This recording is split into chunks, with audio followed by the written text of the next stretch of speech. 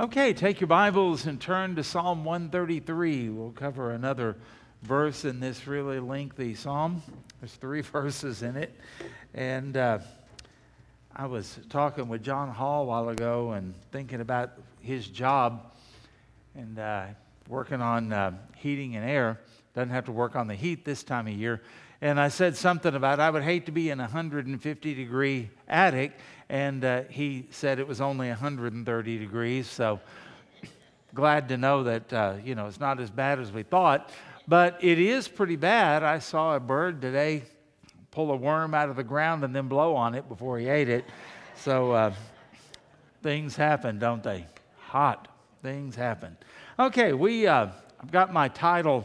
Dawned on me as I looked at this, and it's a little late to change it. It's not a metaphor we're talking about, it's a simile. So those of you who are English Nazis, get off my case, okay? And we're going to look at, there are 2 similes that the psalmist uses to talk about unity. It's interesting. He talks about the anointing of Aaron, and then he talks about dew on Mount Hermon. Well, we'll stick with Aaron tonight, and we'll try to figure out why he would use that simile for us and why he would compare it. Now, granted, when this was written, the people of Israel probably had no problem understanding these 2 things, but we'll have to kind of work a little bit more at it because we don't really anoint much of anything. We don't anoint our president. Can you imagine having a president, having a coronation or something like that? It's always been very impressive to me that after our Revolutionary War, George Washington could have been anything he wanted, and yet he turned down power and gave power back. And even after he became president, there was no limit on the terms, but he thought 2 terms was enough for anybody, and that's when he retired. And up until Franklin Roosevelt, every president followed suit on that, and it wasn't until after Roosevelt was elected to 4 terms that a constitutional amendment was passed to limit it to 2. But he was the kind of guy who wanted to give back power rather than take power. So we don't have a coronation, we don't have an anointing of our presidents or anything like that. We don't really think like that, but Israel did. And as we have seen in the book of Exodus, that there was that time when Aaron was to be consecrated, kind of a coronation ceremony, I guess you would say, to be the high priest. That's when his ministry started.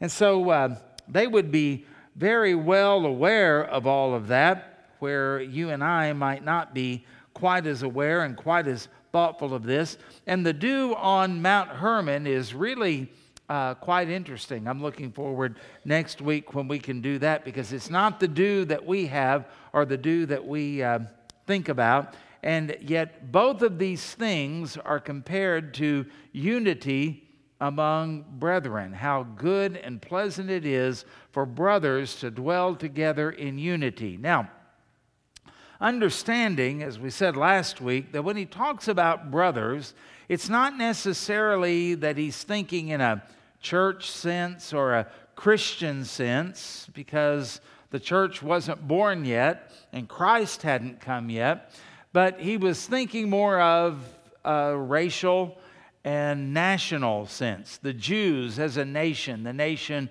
of Israel, when they got along. Now, you can imagine how hard it was and how tough it was when the nation was divided into 2 nations. Having lived in Berlin, Germany, when Berlin was a divided city, I know firsthand from talking to some people. We went to church with a lady who was actually from East Berlin, and she and her family escaped sometime just before the wall was put up. They still had the border, and it was still guarded, but they had barbed wire instead of the wall. And she escaped. She and her family were able to escape, and she lived in the West. But she had family members over in the East that she couldn't see. And it divided families. There were some people, when they closed the border, and especially when they put up the wall, sometimes that wall would go through an apartment building, and people on one part of the apartment building were free. People on the other side were under the communist regime. A lot of family members, a lot of relatives, families divided during that time. It was a horrible, horrible time for the German people. Well, you can imagine that after Solomon died and Rehoboam took over, and then there was a civil war and the nation split. Can you imagine what that split was like? 10 tribes of your brothers, all descendants of Abraham, are in one kingdom under another rule in another territory. And then in the southern kingdom, they're under another king in another territory, and yet they're all related. So when he says how good and pleasant it is for brothers to dwell together in unity, he knew what he was talking about there. It's a terrible thing when your nation is divided. We get a little taste of that when we think about our own civil war and 2 nations involved in that. But at the same time, even now, we are so divided that it's really not even funny. You don't know when to bring up anything to do with politics or not. You don't know who you can joke with or not anymore. The other day I was at, I think I told you this already, I was at Cracker Barrel, and it says up there, see the hostess before being seated or something like that. And there was a man there. I started to make a joke, and then I thought better of it, because you don't joke about those kind of things, because you might open a can of worms you don't really want to open up. And so you've got to be careful about those kind of things now, because we are so divided. And so unity is a good thing, the Bible says. How good is it? Well, our verse tonight says, it is so good that it is like the precious oil upon the head, running down on the beard of Aaron, running down on the edge of his garments. Well, that blessed you, didn't it? Because we look at that and we go, what exactly is that, and why would it be that way? Well, the key is understanding and thinking about the anointing oil and what it was.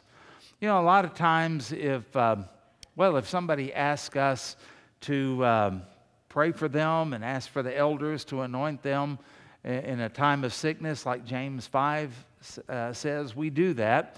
And I have a bottle of olive oil. It's not really anointing oil. It's not like what they had in the Bible. It's a symbol that we use, and we want to be obedient. I've got a bottle of it sitting out right now because back last year we did that for Bob Hooker and Steve Elkins, and I just haven't been able since Brother Steve's death to put it up. I just leave it right where it was, and reminds me of him. And but it was different. This anointing oil that they used in this time was different. And where we will take a little bit of it and we'll put it on the forehead or something like that, you notice here in these verses, they poured it on. You remember the Brill Cream commercials of a long time ago? They said, just a little dab will do you. Remember that? Well, they didn't put a little dab of this oil on. Notice here how the unity of a nation, the unity of the people of God, said it was like pouring the oil over Aaron. How much did they pour? Enough that it went down from the top of his head, it ran to his beard, and even would get on his garments. So they really poured it on whenever they did this. So here are the things that we want to think about tonight. First of all, I'm keying in on the word precious in verse 2, and I'm making this point. Unity is to be valued. If you've got unity in your church, that's a valuable thing. If you've got unity in your marriage, that is a valuable thing. If you've got unity between parents and children in your home, that is a valuable thing. If a nation is ever really unified together, I think about after 9/11, when all the members of Congress, both parties, stood on the steps of the Capitol and sang, I believe it was God Bless America, That's an unusual thing, but oh, it is a good thing, and it's a precious thing. It's a precious thing when even politically, maybe you have some different policies and different ideas, but the same goal. What is best for the people of the nation? What is best for the security of the nation? I don't think we have that now, but it's a good thing whenever that happens. It's a good thing when we rally together. It's a good thing when a church, the people of God, are fighting evil and evangelizing the lost, and they're in one accord of those type of things. That's when great things happen. It is, as it says here, a precious, precious thing. The word precious puts emphasis on the value. It's like the precious oil. Now, this anointing of Aaron symbolized something that was supernatural. You remember back in the book of Exodus, it wasn't Moses' idea that Aaron should be the high priest. It wasn't anybody else's. It wasn't Aaron's idea. This was initiated by God. And so when we are seeing the comparison between the anointing of Aaron and unity of the people of God, we have to understand it's a supernatural thing. You see, you and your depravity will divide from people that you love and get out of sorts with people that you love. You'll get ill with them at the drop of a hat. It doesn't take much. You can get out of sorts with a friend. You can get out of sorts with a pastor, with a Sunday school teacher. It just doesn't take much at all. But whenever we're together, we have to understand that is a supernatural thing that comes from the Lord. And the way that we do that is whenever you are submissive to the Holy Spirit and another person is submissive to the Holy Spirit, you're going to get along. When you are saying we can't get along anymore, you're saying that the Holy Spirit in me cannot get along with the Holy Spirit in you. And that makes absolutely no sense at all. That's flesh. That's depravity. That's what happens to us when we act like, as Paul told the Corinthians that were so divided, the tragedy is they were acting like mere men. Why would he say that? Because we're not mere men. We're not mere humans. We are supernaturally indwelt by the Holy Spirit of God.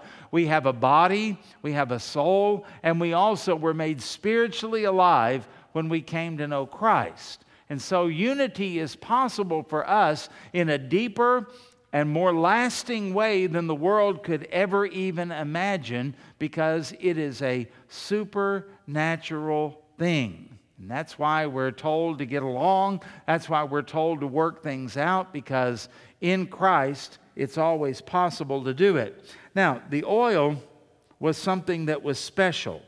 It was precious, we're told here. And we also know from what we read in the Bible, it was very costly. It wasn't just any old oil. It wasn't anything cheap. It was very expensive, and they poured it out on the head of Aaron and then on his sons so that they too could serve as priests. In the same way, unity is special. Don't ever take it for granted. Unity is supernatural, but I also want to add one more thing to it. It's costly. Costly not so much in the money that we spend, but it's costly in what we have to do. It's costly because if you're going to glorify God as you should, there's a price to be paid for that. You may lose friends over that. There are some things you're not going to be able to do if you're going to live to the glory of God. And then there are also some things you're going to do that you don't necessarily want to do and that the world would not applaud, because you are living not for yourself, not for the praise of men, not for your own comfort, but for the glory of God. It also is costly because if you're going to have unity, you've got to actually prefer other people. And with that, I think about what Paul said in Romans, in honor giving preference or preferring one another. It's one thing just to say, well, I'll just back off and won't cause a stink. Go ahead and do what you were going to do. That might be considered in our eyes giving preference to someone else, but it's certainly not doing it in honor. To do it in honor means you have to yield your rights. And that is one of the hardest things you will ever do. Even a little child will want to say, but I'm right. And there are a lot of you that can't get over the I'm right and anything else is wrong and anyone else is wrong, right? It's hard. And sometimes the Bible calls upon us to die to self, to yield those rights as Christ did. Read Philippians chapter 2. That mind is supposed to be in you and in me as well. And so whenever we are fixated upon meeting our needs and getting our way, and whenever we are looking at other people and kind of pushing them aside or overlooking them or ignoring them or insensitive to them, and then when we are defending ourselves and exerting our rights, unity just disappears. And that brings us to point number 2. The psalmist said, it is like precious oil that is what? We'll look at 3 words here. That is upon the head. Upon the head. Why is that important? Well, we think back to their rituals. What was Aaron before they put the precious oil on his head? Just common, everyday person. Wasn't anything special. Back in Egypt, he was a slave like everybody else. Wasn't anything, he didn't wear special clothes, he didn't have a halo around his head, he didn't walk 6 inches above the ground, he made bricks. He carried loads of straw. He felt the lash of the whip if he wasn't working fast enough or hard enough. He lived in slave quarters and he ate slave food. There wasn't anything about him. Well, you say, what about after they came out of Egypt? Well, he was Moses' spokesman, and I suppose that was somewhat of an elevation over being a slave. But everybody knew he was the number 2 guy, that Moses was the real guy, and that Aaron, he didn't really have much to say except what he heard from Moses. And then as they're getting the law of God, God on Mount Sinai says, Aaron is to be the high priest. And all of his descendants are going to be priests, and a descendant of Aaron would be the high priest after Aaron dies. But even after God said that on Sinai, that didn't mean that Aaron just, whenever the tabernacle was finally built a year later, that he just ran in and said, this is my domain and I'm, big dog daddy here. He couldn't do that. Because he had to have the garments, he had to go through the rituals, and one of the things that had to happen was he was anointed for that particular task. They poured the oil on Aaron and consecrated him, set him apart, made him holy and different for the sake of being the high priest. And the psalmist says that unity makes ministry possible because it was when the oil was poured that Aaron and his sons were able to do the ministry. And can I just say, I don't think that even a church is able to minister until they have unity. I think that when we consider what happens whenever a church gets out of sorts, when we are disunified, when we're not focused upon the Lord, then what happens? We're just an ordinary gathering. We're just like don't mean to pick on anybody, but the PTA or Kiwanis Club or anything like that, we're no different. It's when we have the supernatural unity of God that makes us different. Our gatherings are different. Our purpose is different. The power is different. Our reasoning is different. And it all comes when the Holy Spirit anoints us. And when we are anointed by that, we are in unity together. So until this happened to Aaron, the priest or the king, whoever they might be, had no authority. They would do this for a king as well. His coronation included the pouring of the oil over his head. Before that, he wasn't anybody particularly. He didn't have any particular authority until he had the anointing of the oil, just kind of more of a regular people, even though he might be of the nobility and he might be a prince, but that's different than being king. And so disunity, destroys ministry. It destroys it. But unity enhances it. It's the anointing of God upon a church, upon a fellowship, upon a king, upon a priest, or whatever it may be, depending on which testament you're in. And I thought about that. What is it about disunity that is just so off-putting? Have you ever gone out to eat with a couple and it was obvious they were fighting? It's not very pleasant. Even if they don't fight in front of you, you can cut it with a knife, can't you? It's, if you've ever done any type of marital counseling and a couple is in conflict, it's not fun. It's not fun to try to work with them. If you ever have a time in your home where your children are not getting along, or even as adult children, they're not getting along, it makes the Thanksgiving turkey taste different, doesn't it? It just is not really, really good. And the same thing is true in a church. It just destroys the ministry. It destroys people pulling together and focusing upon the same thing because they quit glorifying God. Wherever there is disunity, one thing you can be sure of, there is sin and there is a lack of glory that is given unto the Lord. Think about this. Disunity is off-putting because, well, it's confusing. And we know that God is not the author of confusion. Now, what do I mean by all of that? Well, you can go into a church. Sammy and I have done this. The first church I pastored was like this. Depending on who you talked in the church, you might talk to one person and they'd say, "Oh, Bob over here, man, he's a great guy." And you talk to somebody else and they tell you Bob is a wolf in sheep's clothing, not even sure that he's saved. And you could hear that in the church. Disunity. There were people that would say one thing. We sat in a Sunday school class, and the Sunday school teacher was saying, "What is truth?"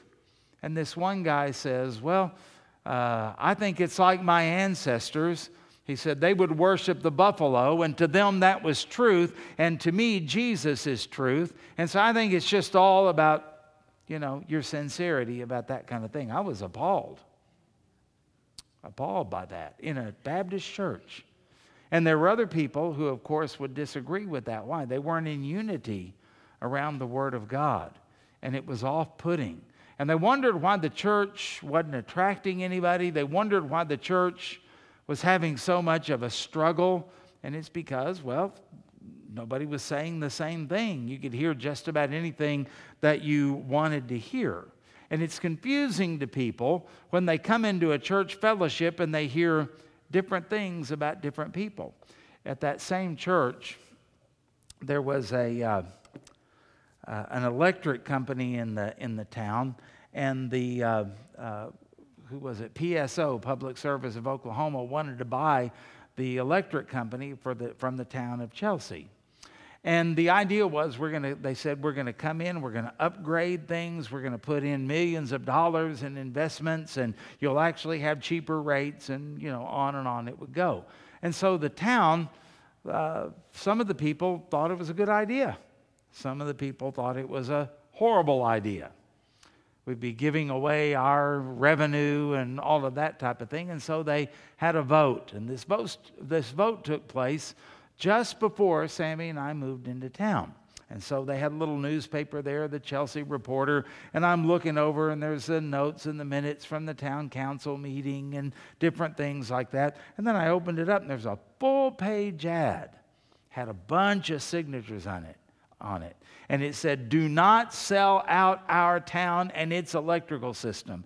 And I looked down at those names and those signatures, and I go, that person goes to our church, that person goes to our church, that person goes to our church, a bunch of them. And I'm, oh, that's interesting. So I look through the next page, you kind of scan it, and then I turn it again. There's a full-page ad for the opposite view. One said, "Don't sell." The other one said, "Sell." And I looked down at the one that said sell, and I go, I know that person, and I know that person, and I know that person, and I know that person. And so I'm going, whoa, what's going on here, man? This is controversial. And I found out that they actually did have a vote on it just before we came. And the vote to sell it to PSO won by like 11 votes out of the entire town. Well, then the people that were against the sale, they took it to court, and a judge ruled that the election was invalid. Does this sound familiar? Sounds kind of like what our nation has been doing. So then that threw it back into, we had to have another vote, and that's the time Sammy and I moved there, right at the time they were doing another vote. Do you know it caused division and disunity in the church? Witnessing to people about Jesus became secondary to where do you stand on the sale of our electric company. And we found out while we were there, that same thing would happen if there were a town council meeting. There would be people in the church that were for it and people that were against it, as they would say. And it caused disunity in the church. People couldn't sit together. They would sit on different sides of the auditorium.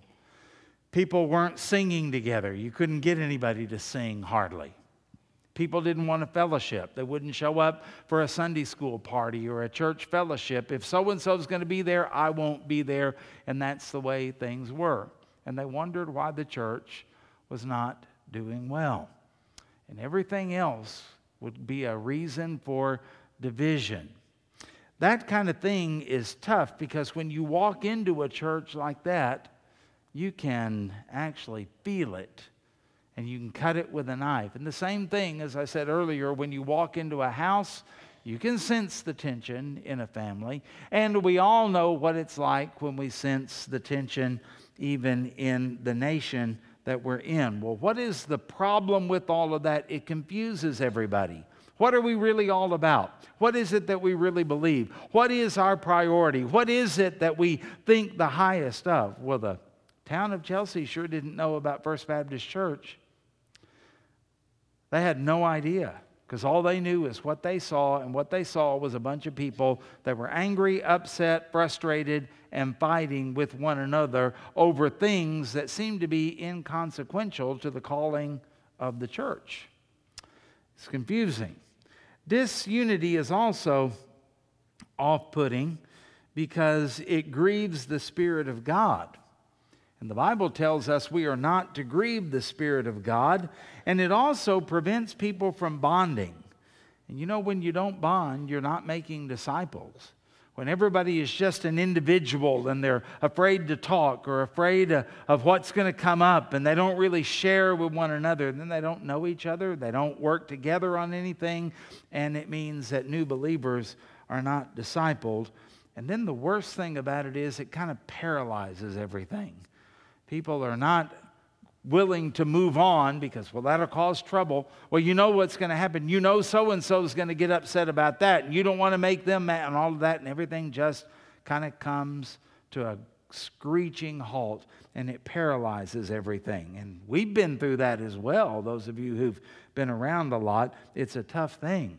And it reminds me that in Acts chapter 2, verse 1, it describes what many people believe is the birth of the church when the Holy Spirit came.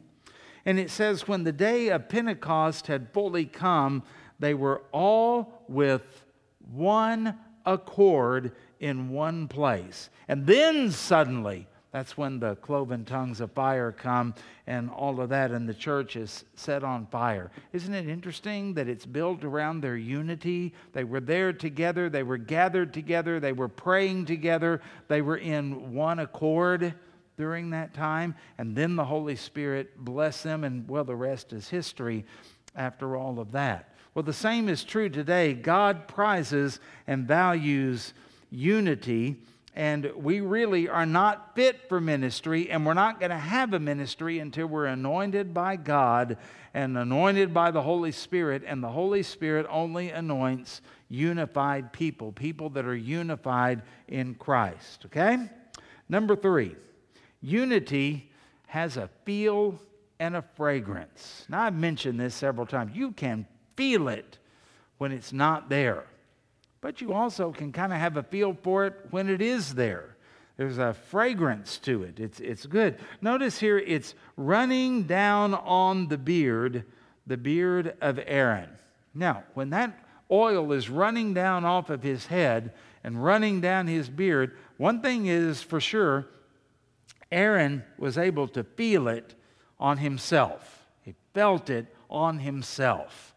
And there's a feeling whenever unity comes upon people. There's a feeling whenever you are unified with your wife or your husband. There's a feeling when your kids are in unity with one another. There's a feeling when a church is together. There's a feeling. You can just feel it. You can't always explain it, but you can feel it. It feels good. You can smile. You can laugh. You see, when you have unity and somebody cracks a joke, you can laugh at it. But when there's not unity, you're always wondering what they mean by that. Where'd that come from? I think I was just insulted. You're always finding something to be offended about. Well, look at our nation right now. I mean, you can't say hardly anything without offending somebody. Somebody's always upset, somebody's always offended, and somebody's always mad about it, whether you meant it or not. It's what happens. And churches can be like that in the same way. Aaron felt it. And consider this, everyone around him smelled it.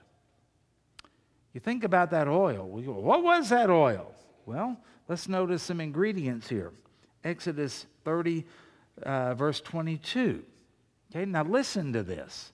And listen to the descriptive words. Listen to the words that describe the oil and tell me if it was fragrant or not. God said, Exodus 30:22, moreover, the Lord spoke to Moses, saying, also take for yourself quality spices. We're not going to use the cheap stuff. 500 shekels of liquid myrrh, half as much, listen to this description, sweet-smelling cinnamon, 250 shekels, 250 shekels of sweet-smelling cane, 500 shekels of cassia, according to the shekel of the sanctuary, and a hin of olive oil. And you shall make from these a holy anointing oil, an ointment compounded according to the art of the perfumer. Not just anybody does this. It's an art, the art of the perfumer, and it shall be a holy anointing oil. And so you note the quality and the fragrance descriptions on this. They're quality ingredients, they are sweet-smelling ingredients, and they're put together by a perfumer. And I can only think of one reason why you would want a perfumer putting it together. This is high-cost, high-class, sweet-smelling stuff. And when they poured it over the head of Aaron, Aaron felt it, and everyone else went, oh, that smells good. Oh, that smells nice. It was a sweet-smelling thing. And why would the psalmist use this as a simile for unity? Because you can feel and smell, quote-unquote, unity in a church, in a nation, even in a family. There's something pleasant about it. There's something sweet-smelling about it. There's something attractive about it. It doesn't cause you to want to run. It doesn't cause you to, can't wait till you get home on that. You want to be together. Unity is a beautiful and wonderful thing. Okay? Number 4, unity spreads and affects the whole body. Now the psalmist says when they pour it on his head and it runs down his beard, it also says running down on the edge of his garment. Now we might call that a mess, making a mess out of my clean priestly garments. But the psalmist says it's precious. It's a beautiful thing. And it reminds us that whenever Aaron is anointed to be the high priest, it's not just so Aaron can have a special experience and walk around being better than everybody else. It doesn't happen like that. The fact that the anointing oil is not just going to stay on top of his head. It's not just a little dot, a little dab. It is poured. And it's not just going to be on his head and on the sides of it in his beard. It even goes on down onto his body, onto the garment that covers his body. And it reminds us of the fact that sometimes we may want to fold our arms and sit back and we'll just wait till all the other people in the church, when they get right, then I'll get right. And that's not really what we're called to do. You need the anointing of the Holy Spirit. You need the oil to flow on you. You need the smell of unity to be upon you, because when that happens, it spreads. And it spreads to other people. The good thing is that unity comes from God. But God doesn't always just go poof and the whole place comes into unity. He usually uses people to call it together, to have an effect upon the unity of the church. And there are just some people that you notice that maybe at a fellowship, birthday party or something like that, everybody's sitting around and they're kind of talking, but nothing's really happening. And then that one person comes in the room and all of a sudden everything comes alive. Have you ever noticed that in a Sunday school class? Have you ever noticed that in your family? Have you ever noticed that in a church gathering? There are just some people that pull everybody together and they promote unity. And I'm saying tonight, you be that person. Don't wait for somebody else to do it. You be that person. You say, well, what's the point out of all of this? When Aaron was anointed, it wasn't just for him. There was an odor. There was a fragrance that spread out. And why would it not only touch every part of him, but affect the other people? Because what Aaron did affected the entire nation. Remember, when he went into the Holy of Holies on the day of Yom Kippur, that day of atonement, he didn't go in simply for himself. He went in for the nation. He went in to put the blood on the mercy seat that the nation might have atonement and be blessed by God. You and I are the same way. In the book of 1 John, it tells us we have the anointing. We don't have to pray for it. It's here. We have it because we have the Holy Spirit. The Holy Spirit is poured out upon us, and the Holy Spirit lives within us. And this fragrance that promotes unity ought to be coming out of us if we are right with the Lord. It benefits us, and it benefits other people. It changed Aaron, and it benefited everyone in Israel. And when we walk in unity, we're affected. Of course, it changes our demeanor. It changes our outlook. It changes the way we see other people. We're wanting to reconcile, not separate. We're wanting to build bridges instead of building walls. We're affected by that. But our fragrance also touches other people. Now, I've got some scriptures I'd like for you to turn to, and they're on the screen there. In John chapter 12, verses 1 through 3. Now you remember this. This is the time when Jesus is eating, and someone comes up and they pour perfume on his feet. Now, if you read verses 1 through 3, it says 6 days before the Passover. That means it's about 6 days before his crucifixion. Jesus therefore came to Bethany, that normally is a safe place, with Mary and Martha, Lazarus, of course, where Lazarus was, whom Jesus had raised from the dead. So they gave a dinner for him there. Martha served, and Lazarus was one of those reclining with him at table.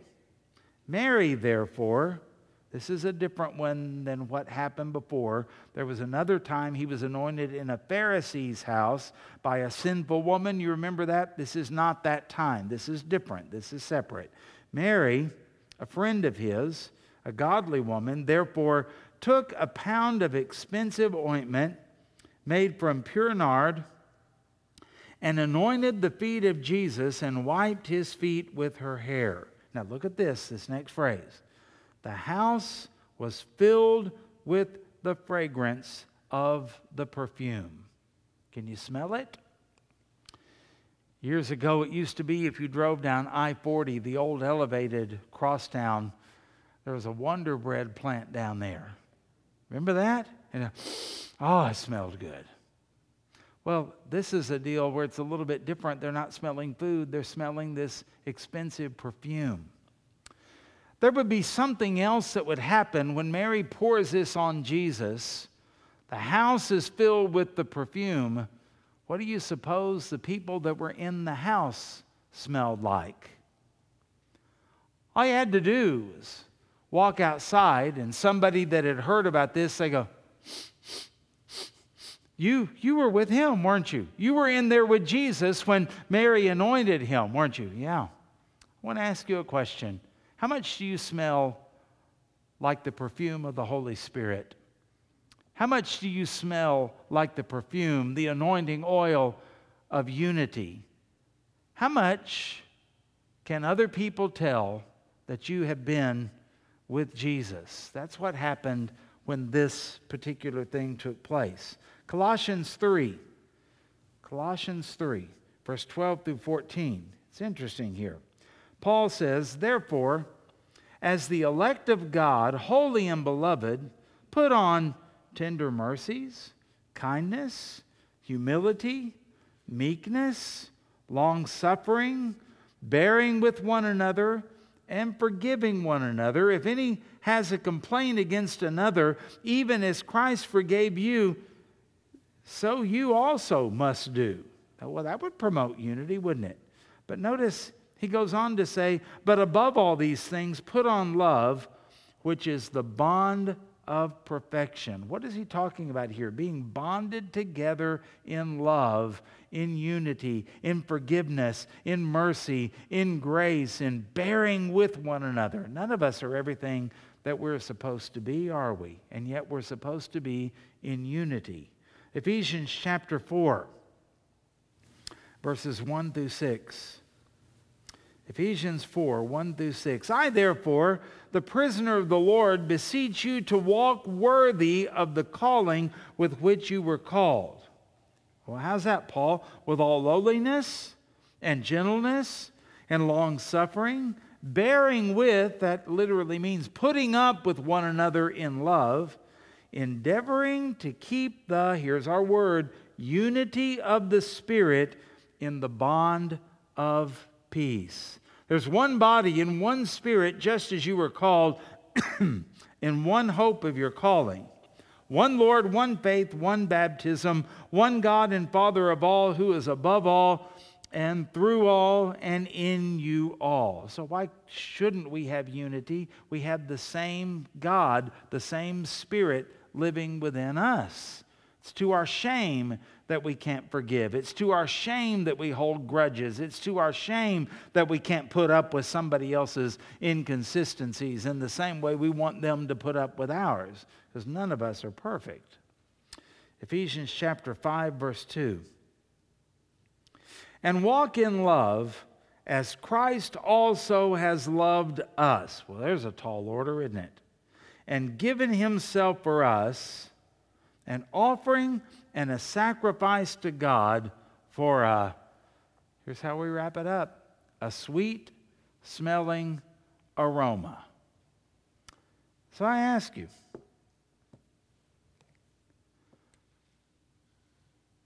when God takes a whiff of our church, even tonight, what does he smell? When God takes a whiff in your home, in your family, what does he smell? And it's supposed to be a sweet-smelling aroma, because we sacrificially lay down our lives for one another as Christ did. And we put on the bond of peace, and we're bearing with one another, and we're forgiving one another, and we're working together because we are focused on one magnificent obsession, and that is to better know our Lord and also to make him known. And in that regard, it means that just some things don't really matter. Who cares who owns the electric company? It's been decades since we've been at Chelsea, and you know what? The town's going along just fine. People are running their air conditioners. They've got lights on. Everything worked out. But the church is not doing so well. That's a sad thing. And I would like to ask some of those people, they're in heaven now, was it worth it? Was the division worth it? Was getting your way worth it? Was letting the other people know you don't like their way worth it? And I think from heaven they would look down on the church and they would say, oh, for the days when we had revival. Oh, for the days when we didn't let petty things of this world divide us. Oh, for the days when we saw the baptistry used. Oh, for the days when our church had baby Christians in it. Oh, for those days when we loved each other, ministered to each other, served each other, and the community saw the love of Christ in the church. Why does that happen? Unity makes all the difference in the world because it is the precious thing. And unity in our lives, in our families, and in our church, it's the same way today. Unity is what makes the difference because it's like the precious oil that is upon the head and runs down the beard of Aaron, even onto his garment, saturating everything that he is and giving him that wonderful smell of the anointing of the Holy Spirit, which is what we need today, which is what we need tonight. And all God's people said, amen. Father, we pray for that. Forgive us when we can find all kinds of ways to divide, to stay apart, to complain, to point fingers, to get apathetic, to pull away, to hang by ourselves, instead of coming together in the unity of the Spirit for the glory of God. And so, Lord, make our church to be a unified church. Make us to be people who seek unity, who have the smell of unity on us so that we're attractive and so that other people know they can come to us and we can work things out. And may we be a sweet-smelling aroma in our community. May we be a sweet-smelling aroma to our children that are coming up. And we pray for them tonight at Children's Camp that they would know that they are loved, that they would know that this is a place and filled with people who glorify God. Oh Lord, save our children, protect our children, and spare our children from the stuff that has plagued us in the past. Let them know the unity of the Spirit. And Father, we pray that as we do this, that we would see your anointing on us like never ever before, so that Christ is exalted, so that saints are equipped, so that the lost are evangelized, and so that this world is engaged and they don't smell a skunk whenever we come around, but they smell the sweetness of Christ, like that anointing oil that flowed down Aaron's beard, and like the unity that is good and pleasant when we dwell together in it. And we pray all of this in Jesus' name. Amen.